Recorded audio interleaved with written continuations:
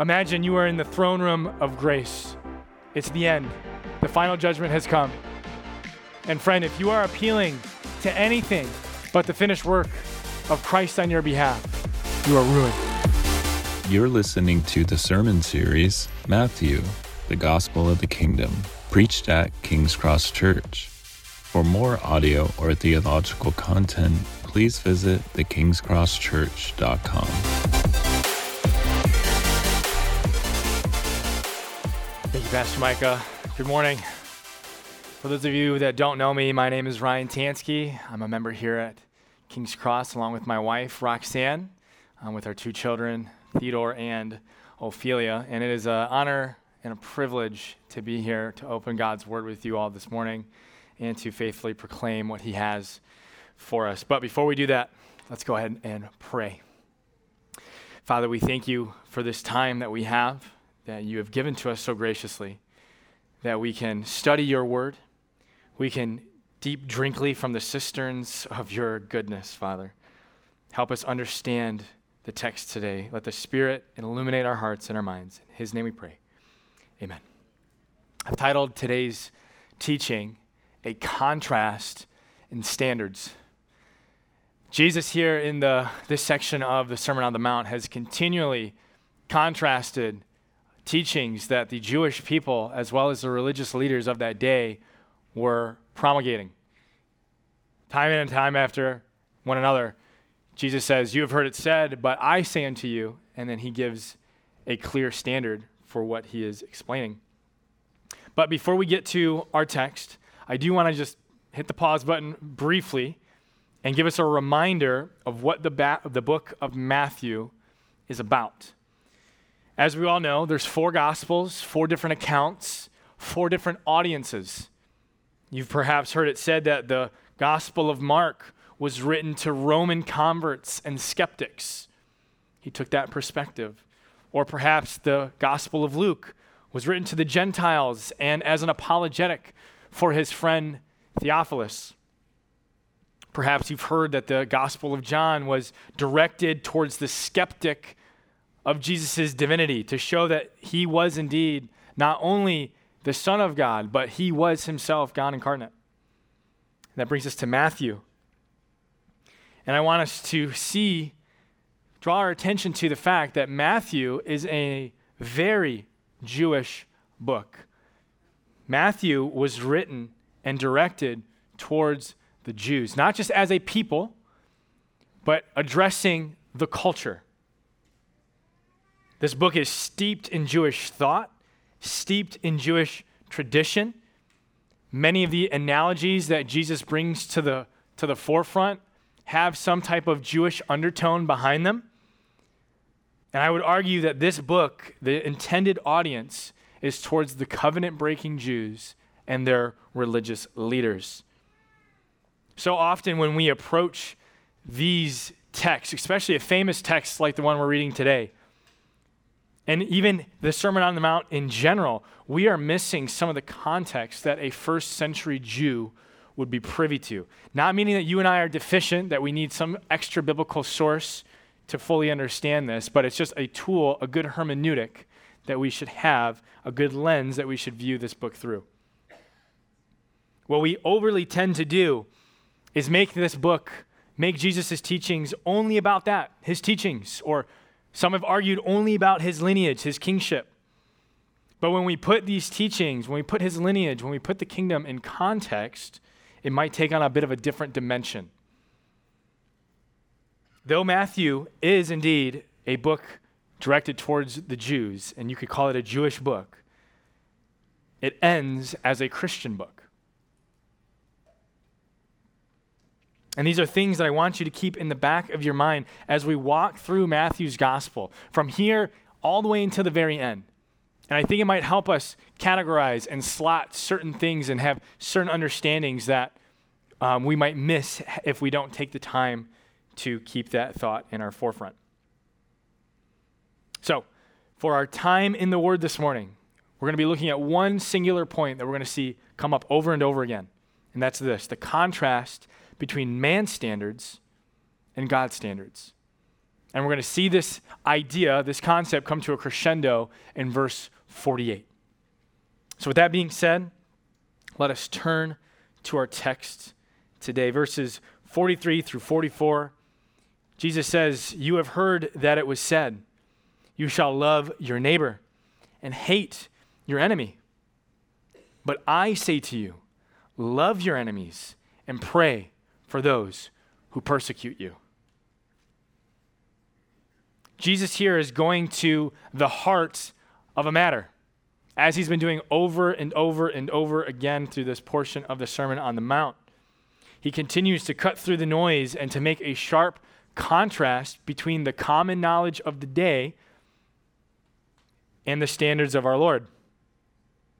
But before we get to the actual substance of what Jesus is saying, I think it's helpful for us to take a breather and ask ourselves, who had the people heard this from? Whose teaching is this?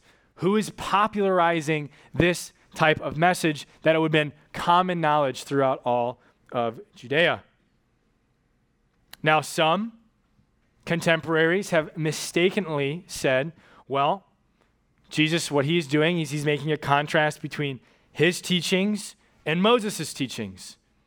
He's highlighting the spirit of the law, whereas Moses was highlighting the letter of the law. But this is incorrect. And this is a thought that we should banish from our minds. Matthew 5:17, Jesus' own words, he says that he did not come to abolish the law, but to fulfill it. Same chapter, verse 18. He says that not one of the smallest aspects of the law will pass away before the earth passes away. And also then in verse 19, Jesus states that whoever relaxes a single regulation of the law will be called least in the kingdom of heaven. I believe many well-meaning Christians take this view incorrectly, and they think that Moses and Christ are at odds with one another. But this cannot be further from the truth. We must firmly hold to this idea that God is a God of unity. He does not change, and that goes for his word.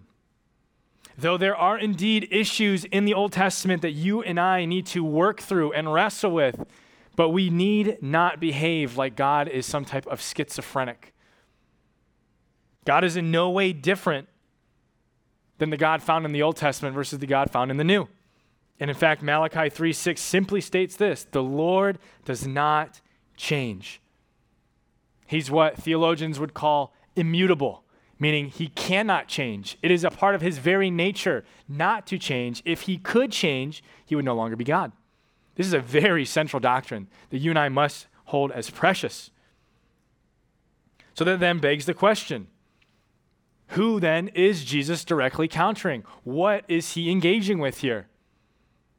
And to no surprise, as we're going to see throughout all the book of Matthew, he is engaging with the false teaching of the religious leaders of that day. He is directly going against the scribes and the Pharisees and the perceived Jewish culture as a whole. That is a very important distinction to be made. Those teachers had a very nasty habit of twisting scripture to suit them or their perspective. They would distort the law to garner fame and prominence and influence for themselves. They were fully corrupt, leading people astray, poisoning the true teaching of God's words for their gain. And as we're going to see probably in many months, perhaps even a year, in Matthew 23, Jesus has a scathing rebuke to the Pharisees and the scribes. Completely burns it to the ground, and it's one that I would recommend that you go read. But this rebuke is needed. This rebuke was timely because their corrupt teachings were there for doing what? Leading others astray, corrupting others. And this is a very serious issue. So when we approach this teaching, that's the lens that we need to approach it from. It wasn't that they were taking an aspect of the law and extrapolating it. No, they were making it out of whole cloth. So when we engage with verses 43 and 44, I think we also need to be honest with ourselves that this law, this statement, it seems pretty innocuous, right? We're to love those that love us. We're to cherish those that we call our neighbor. And to the Jewish speaking, your neighbor was a fellow Jew.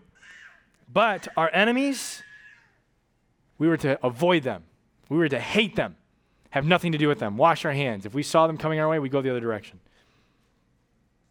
But this we see is the standard of man in operation. This is indeed not just back in the first century, but today, this is also how the world operates. We've all heard it said, when someone crosses you, you get even. Someone who opposes you, they should be hated and rejected and removed out of your life. They're toxic. If you get hit them back twice as hard, which is a saying that you can find in Donald Trump's book, The Art of the Deal. Fun fact.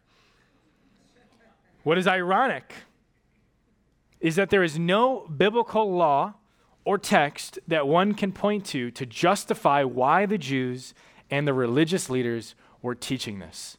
None whatsoever. And to give you an example of the contrary, all one has to do is go to Exodus chapter 23, verses 4 through 5. It states this: if you meet your enemy's ox or his donkey going astray, you shall kill it where it stands. No, that is not what it says. It says, you shall bring it back to him. Interesting. Continuing on, he says, if you see the donkey of one who hates you lying down under its burden, you shall refrain from leaving it with him. You shall rescue it with him. There's a ton more examples where you see how the Jews were supposed to treat the stranger, how they were supposed to treat the sojourner, how they were supposed to treat the foreigner, even those that were their enemies. And you will not ever find a place where it says hate your enemy. Now, to be fair, there are places in Scripture, many places in Scripture actually, where it states that God hates the wicked. God hates the sinner. God hates his enemies. But you and I, we're not God. We are not the holy judge of all earth. Yes, we are to hate the things that God hates and love the things that God loves. And yes, we should confront the sinner with his sin, but in no way are we ever commanded to hate our enemies. So here then we see the contrast. But I say to you, love your enemies and pray for those who persecute you. Well, what does it mean to love your enemies? The Greek word here for love, it means to wish well, to take pleasure in, to long for, to esteem. These are very positive things that you are to do in regards to your enemy. And when Jesus says to pray for our enemies, pray for those that persecute you, this is something of honor. It's something that you do and that you reserved for your closest friends and those that you esteem. Think of all the times throughout the Old Testament where a blessing was given and it could not be revoked. It's that type of status. But I think if you and I are being honest, if we're truly being honest with ourselves, we may tend to identify closer with man's standard than with God's. And I would argue that this is actually normal. Because apart from Christ, apart from our regenerated nature, this is the default. Apart from Christ, we cannot actually do this. Apart from the empowering of God's Spirit, without a change in our nature, this is impossible. In our wickedness, we very well might indeed be praying for those who persecute us. But I would wager that it's praying that they would get hit by a truck, not that the Lord would bless them and keep them and give them abundance. It's not that he would change them, that he would save them. You see, how we love our enemies truly is the same way that God loves us, by giving us and giving them the gospel. I've heard it said that there are 3 ways that you can get rid of an enemy. The first is you can destroy them. The second is you can join them. You can compromise. Or the third is you can convert them. Is that not how God has dealt with us? Is that not how Christ has dealt with us? Now, some of you might, in the back of your minds, be having that internal lawyer come up. Well, does this mean that I can't defend myself? Or does this mean that I'm just a doorstep and I let everyone walk all over me? And it seems that this passage has sparked endless debates about how we can or can't treat somebody, or how we should or should not view somebody. But I believe that this misses the point entirely. Jesus is not getting on about a merely outward display. What he is getting at is something to do with an inward disposition. I think the famous or well-known phrase, I can walk gum and chew, got that backwards, I can chew gum and walk at the same time, applies here. Just because I love my enemy does not mean that I let him get away with murder. On the contrary, I do not excuse his behavior, I confront it. Because I love my enemy, I confront his sin with the law. I seek to administer to him the gospel of Jesus Christ. And then I pray that the Lord would save him, turning my enemy now into my brother.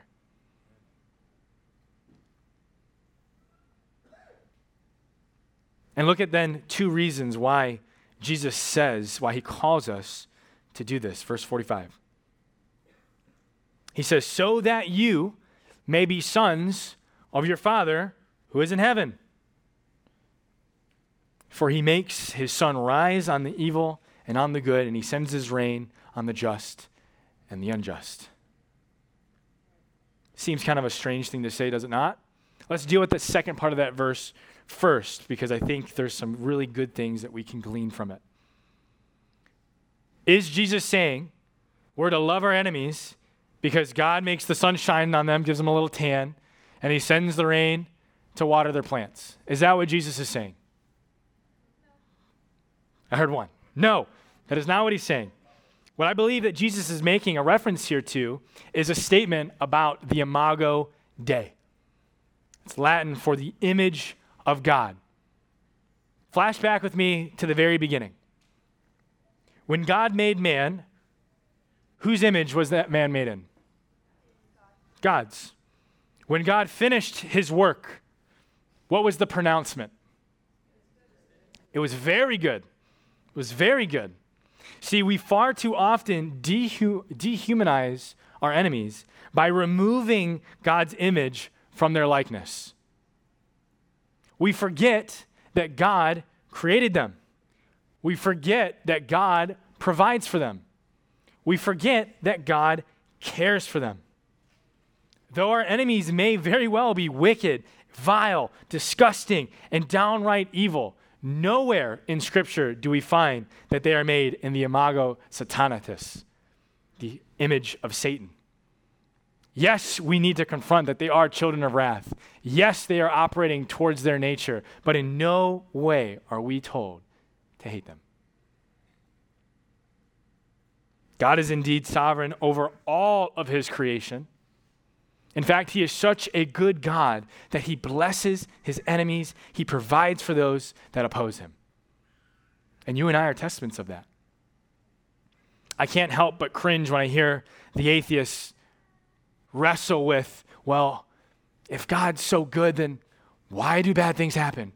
Why is there evil in the world? And it's sad because that poor atheist, he's so wrapped up in himself that he can't see that the question that he's asking gives his game away completely. He should not be asking how come bad things happen if God is good. He should be asking how come good things happen if I believe that God is so bad.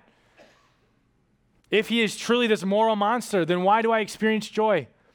Why do I have good friends and family? Why do I experience fresh air every day? They never want to wrestle with that question because they hate him and they're opposed to him. The second point that Jesus is saying is one about our nature. When we love our enemies, and I mean our as in Christians, when we love our enemies, it shows that we have been changed.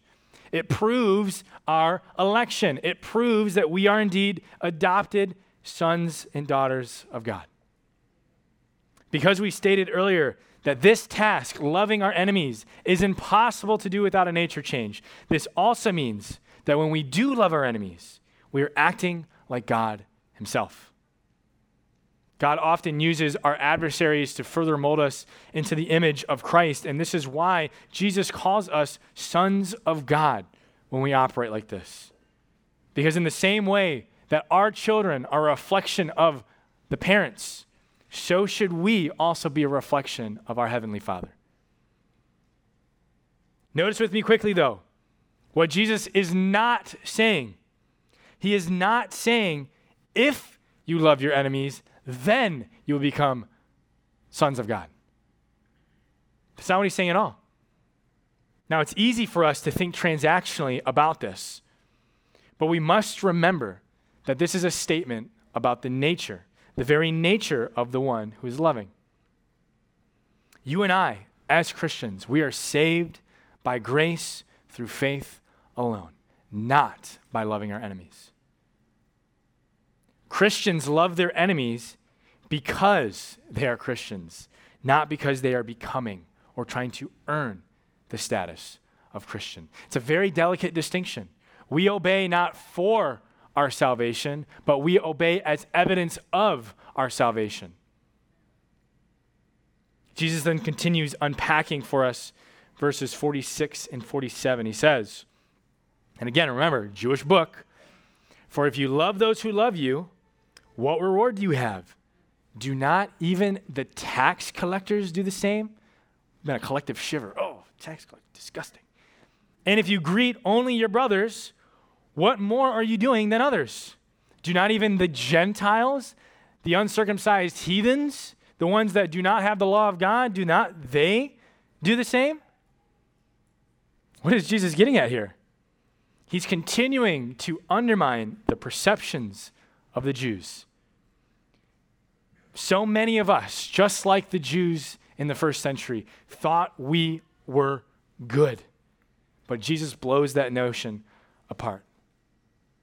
We might be tempted to think that we are good because we love those that love us. We greet those that we are friendly with. As a Jew, we might be thinking, or the first century Jew might be thinking, well, I have Abraham as my father, and I love my brothers of Abraham and my sisters of Abraham. I take care of them. But Jesus is saying, what reward do you have? Do not the corrupt and evil tax collectors who are betrayers of your brethren, do not even they do this? With all of their corruption and filth and greed, even they do this. What about the one that you despise as the heathen, the Gentile, the one who has no law, who has not been entrusted the oracles of God? What about them? Even they do this. You think you're special, but you're not. It is super easy to love people who love you, is it not? Loving your neighbor is really nothing to be impressed with, because literally everybody does this to some extent. Now, this does not detract away from when Christ says the law hinges on 2 points, love God and love neighbor. We can talk about that later. But in this context, loving your neighbor does not earn you anything. And what I'd like to extend is a question. What if we have the wrong definition of neighbor? You see, the Jews had an affinity for other Jews. The Gentiles were anathema. Tax collectors were turncoats. So they had much love for their brethren and for their people. But the question is here, what if that small, narrowly defined neighbor, what if that category is completely wrong? What if that category is much broader? And we all know the famous story found in Luke 10 about the Good Samaritan. Now, this story came to be because a man asked Christ, what is the greatest commandment? He said, love the Lord your God with all your heart, mind, and soul. He says, oh, I've done that. And then he goes, love your neighbor as yourself. He goes, oh, I've done that too. And then he asks the follow-up question, teacher, who is my neighbor? Who's my neighbor? And so what ends up happening, Jesus tells this parable of a man who's going on a business trip, kisses his wife, has all of his money. He's going out for a long time. And on the road, this man is beaten. He's robbed. He's left for dead. He's left destitute. There's no way he can save himself. He's toast. No ambulance coming in first century Judea. That's not how this works. And so along comes a priest who's the moral leader of the day, and he sees the man. He goes, oh, he rightly deduces something bad happened here. But instead of him looking at his kin, looking at his fellow blood and helping him, what does he do? He goes on the other side of the road. He crosses. Stay away. You can't be unclean. Don't you know I'm a priest? Unbelievable. Don't you know the law, man? So next we see our second contender, a Levite. He comes up, says the same thing. Deduces rightly, this man has been assaulted.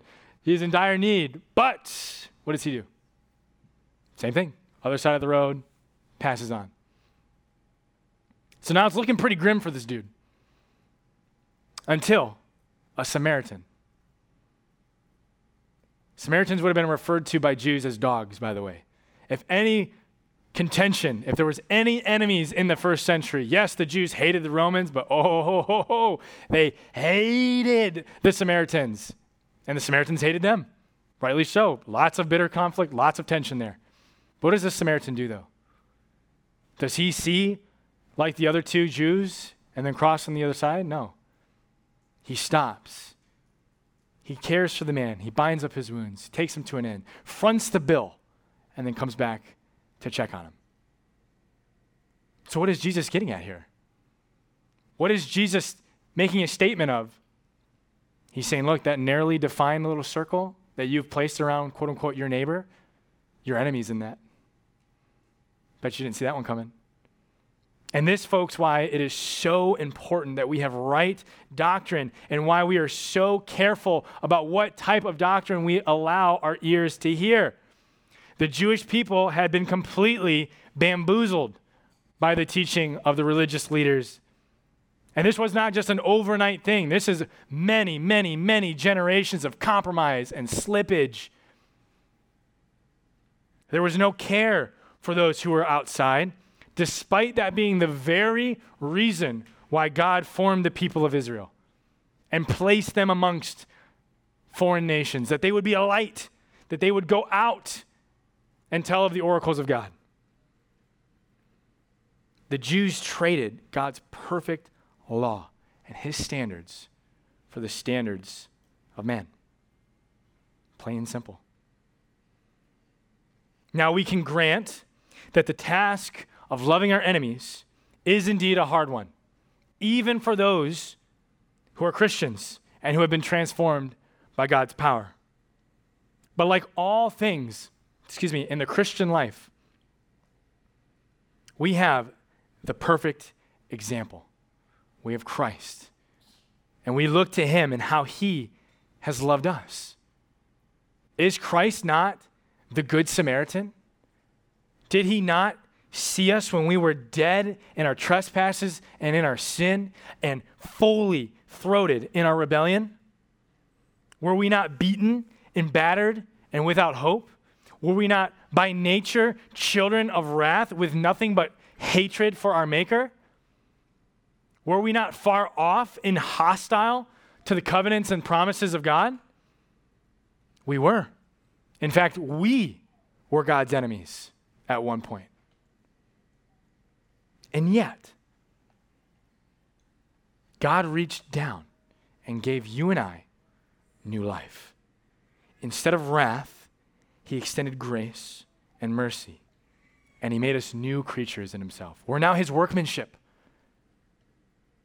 Those who are enemies of God are now seated at his table as sons, as daughters, as heirs to his kingdom. Scripture states, as we read in our time of worship, Romans 5:8, that God demonstrated his love towards us, that while we were yet sinners, Christ died for us. Let's slightly change that. While we were yet God's enemies, Christ died for us. He could have destroyed us. He could have given us the law and righteously sentenced each and every one of us to eternal separation from him. However, he chose to give grace and offer his son in our place. Christ drank every drop of God's wrath that was reserved for us. He also then exchanged our sin for every ounce of his righteousness. This, church, is how we love our enemies. We love them in the same way that God has loved us. Think of where you would be today had Christ not extended himself towards you. Had he not plucked you out of your sin and your filth. Just think of where that sin would have led you. We must not have an attitude of hardness towards those who are our enemies. Notice with me, though, to love your enemies presupposes something. It presupposes that you do indeed have them. But Ryan, didn't you not just say, the circle was here, that was your enemy, and my enemies were outside the circle, and didn't Jesus say that it's a larger thing now? Yes, he did. But as Christians, you and I, we do indeed have enemies. Yes, they are our neighbor, but we must rightly define them as what they are. And I would even argue, if you are a Christian and you don't have enemies, I would take stock. The world hates our God, and the world hates his children. They hate Christ and his grace, and by extension, they hate those who bear his name. Yet, we are called to extend the gospel towards them and pray that the Lord would bless them. These are hard words. The sentence, "but by the grace of God, there go I," should forever be on the tips of our lips. It should forever be cemented in the forefront of our mind. Because, brother, sister, let me tell you, had not God's grace intervened in your life, you would be the crazy pink-haired feminist. You would be the crazy militant atheist. But by the grace of God, there go I. And finally, this leads us to our last verse, verse 48. You, therefore, must be perfect, as your heavenly Father is perfect.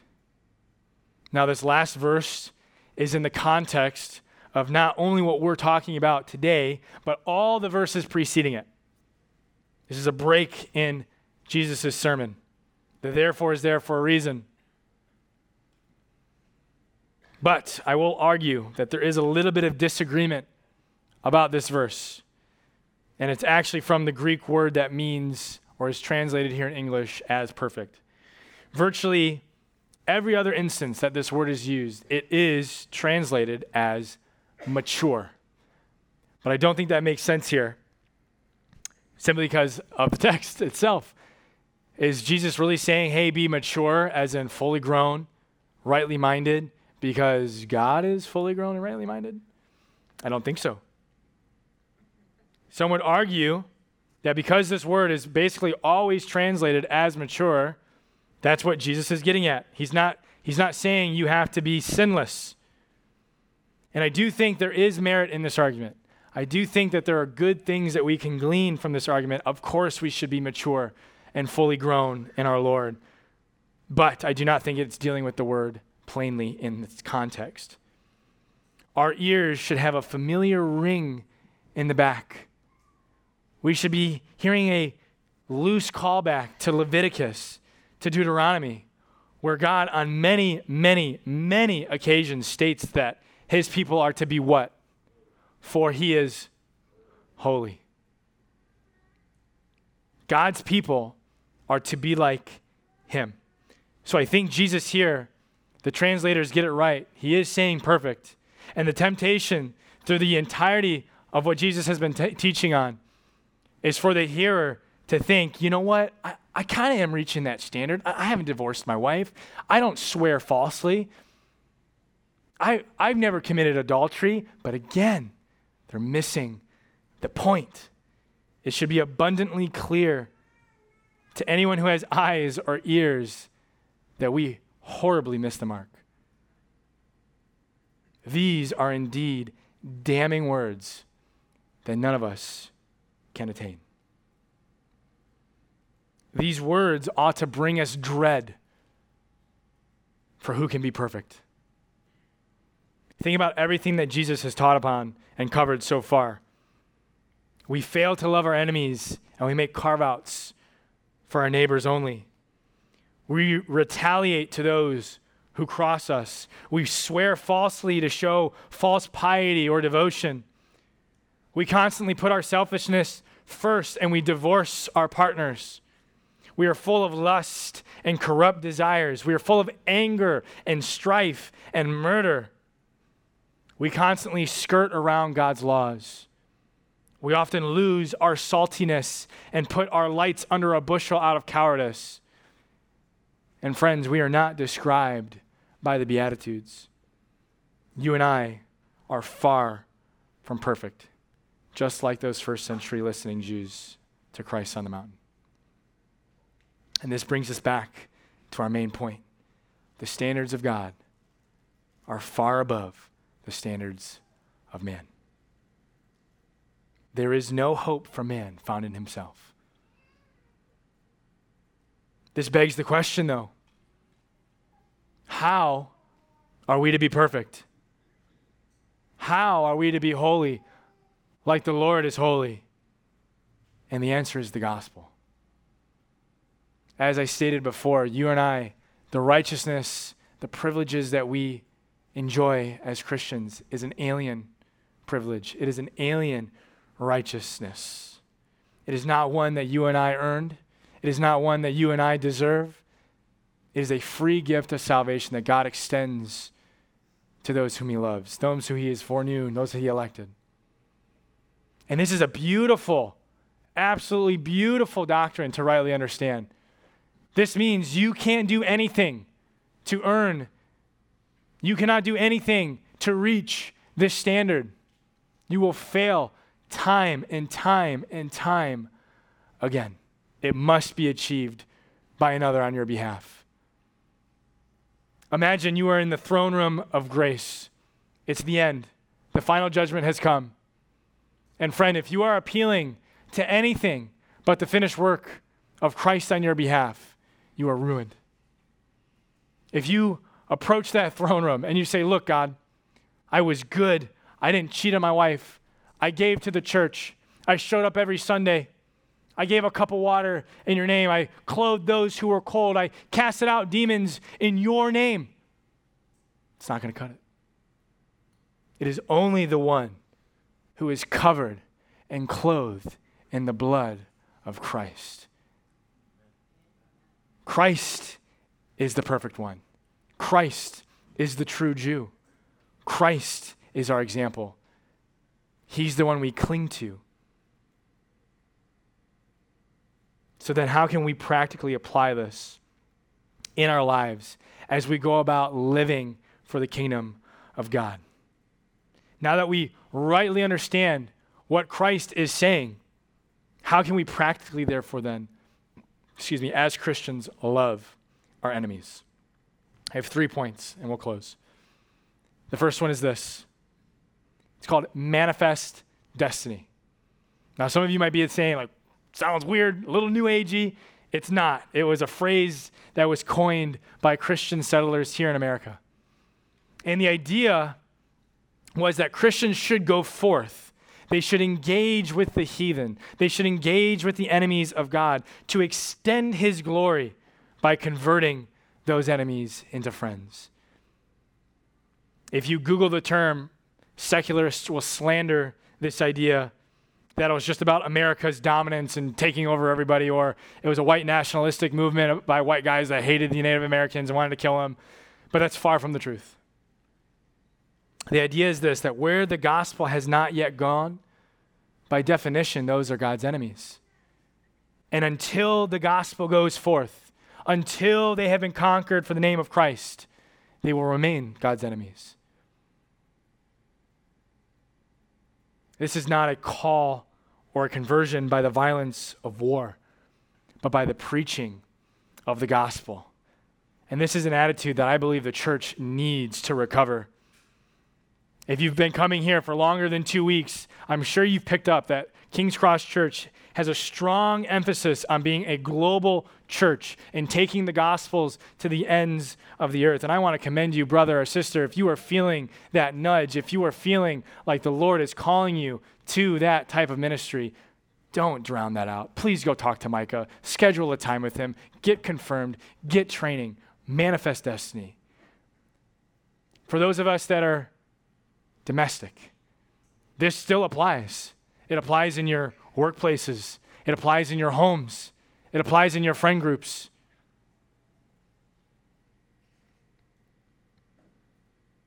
For those of you that know me and my wife, we have a strong desire to serve overseas in Japan. And I'm not going to bore you to death with details on why we think we're called to do that. But I will say this. I've lived there. Their culture is wicked. And I'm not saying that because I'm an American and I have my own culture. Our culture is not that great either, if we're being honest. But the reason why it's wicked, the reason why they are so lost and why they're in such a pitiable state is that they do not have the gospel. They do not honor Christ. And that eats me up as it should eat you up. The second way that we can love our neighbor, love our enemies, is by having a thick skin. The enemies we face are indeed crafty. They will seek to bring you down in any way possible. They will insult you. They will provoke you. They will even attack you. But you must be ready. You must have that thick skin. Be ready for the conflict. Be ready for the attack. Be ready for the unsaved boss at work to be a jerk, for the unsaved manager to give you a hard time, for the unsaved militant atheist to be rude towards you. Because friends, whether you like it or not, every single Christian has been conscripted in the army of our Lord, and we have very, very clear marching orders. So I want to encourage you, do not falter, fellow brother. Do not weary of doing good, fellow sister, but look to Christ and all of the riches that he provides to us to sustain us through the blows and to gird up our loins when temptation comes. Lastly, love sacrificially. Proverbs 25:21 through 22 states this: if your enemy is hungry, give him bread to eat. And if he is thirsty, give him water to drink. For you will heap burning coals on his head, and the Lord will reward you. Loving our enemies is going to require service and sacrifice. There are times, yes, where we must rebuke our enemy sharply, but there are also times where we must cook him a meal. If we were only rebuking, we will grow callous and we will grow cold. But sacrificially going out of your way for the one whom opposes you, now that is miraculously something Christian. And history is replete with martyrs who faced death and yet did not curse their enemies, did not hate their enemies, but instead prayed for them. Men like John Huss before the Reformation. There are examples of saints who had opportunities to get even with their enemies, such as Christians in POW camps in World War II, but instead they chose to extend kindness like men like Eric Liddell for the sake of the gospel. The anthem of the Christian life is simple: my life for yours, even for our enemies. Now, folks, please do not hear me and think that this is something that you can accomplish in your own strength. You cannot. Please do not hear me and think that if you are not a Christian, you're just going to love your enemies so good and the Lord's going to look at you and he's going to be so happy with you. It's not the case. You're just going to be on a spinning wheel, the hamster wheel of law keeping and law breaking and law keeping and law breaking. There will be no hope for you. The only way we can accomplish these things is through the finished work of Christ, the empowering of his Spirit, and through trusting that the Lord will sustain us. Let's pray. Father, we thank you for your word and the clarity that it provides. Lord, I pray that you would uproot in us any spirit of maliciousness, of anger, of strife, of ethnicism, that we would remove them from us, Father, that you would strain us to love our enemies, that you would give us opportunities to love our enemies, not just our neighbors. Lord, I pray that you would give us boldness, that we would speak your truth, your gospel, that, Lord, we would not destroy our enemies, and heaven forbid that we would join our enemies, but, Lord, that we would indeed be the instruments that you use to convert them. We thank you for everything that you have done, the position that we now have, the riches that we enjoy, all by the work of your Son. In your name we pray. Amen.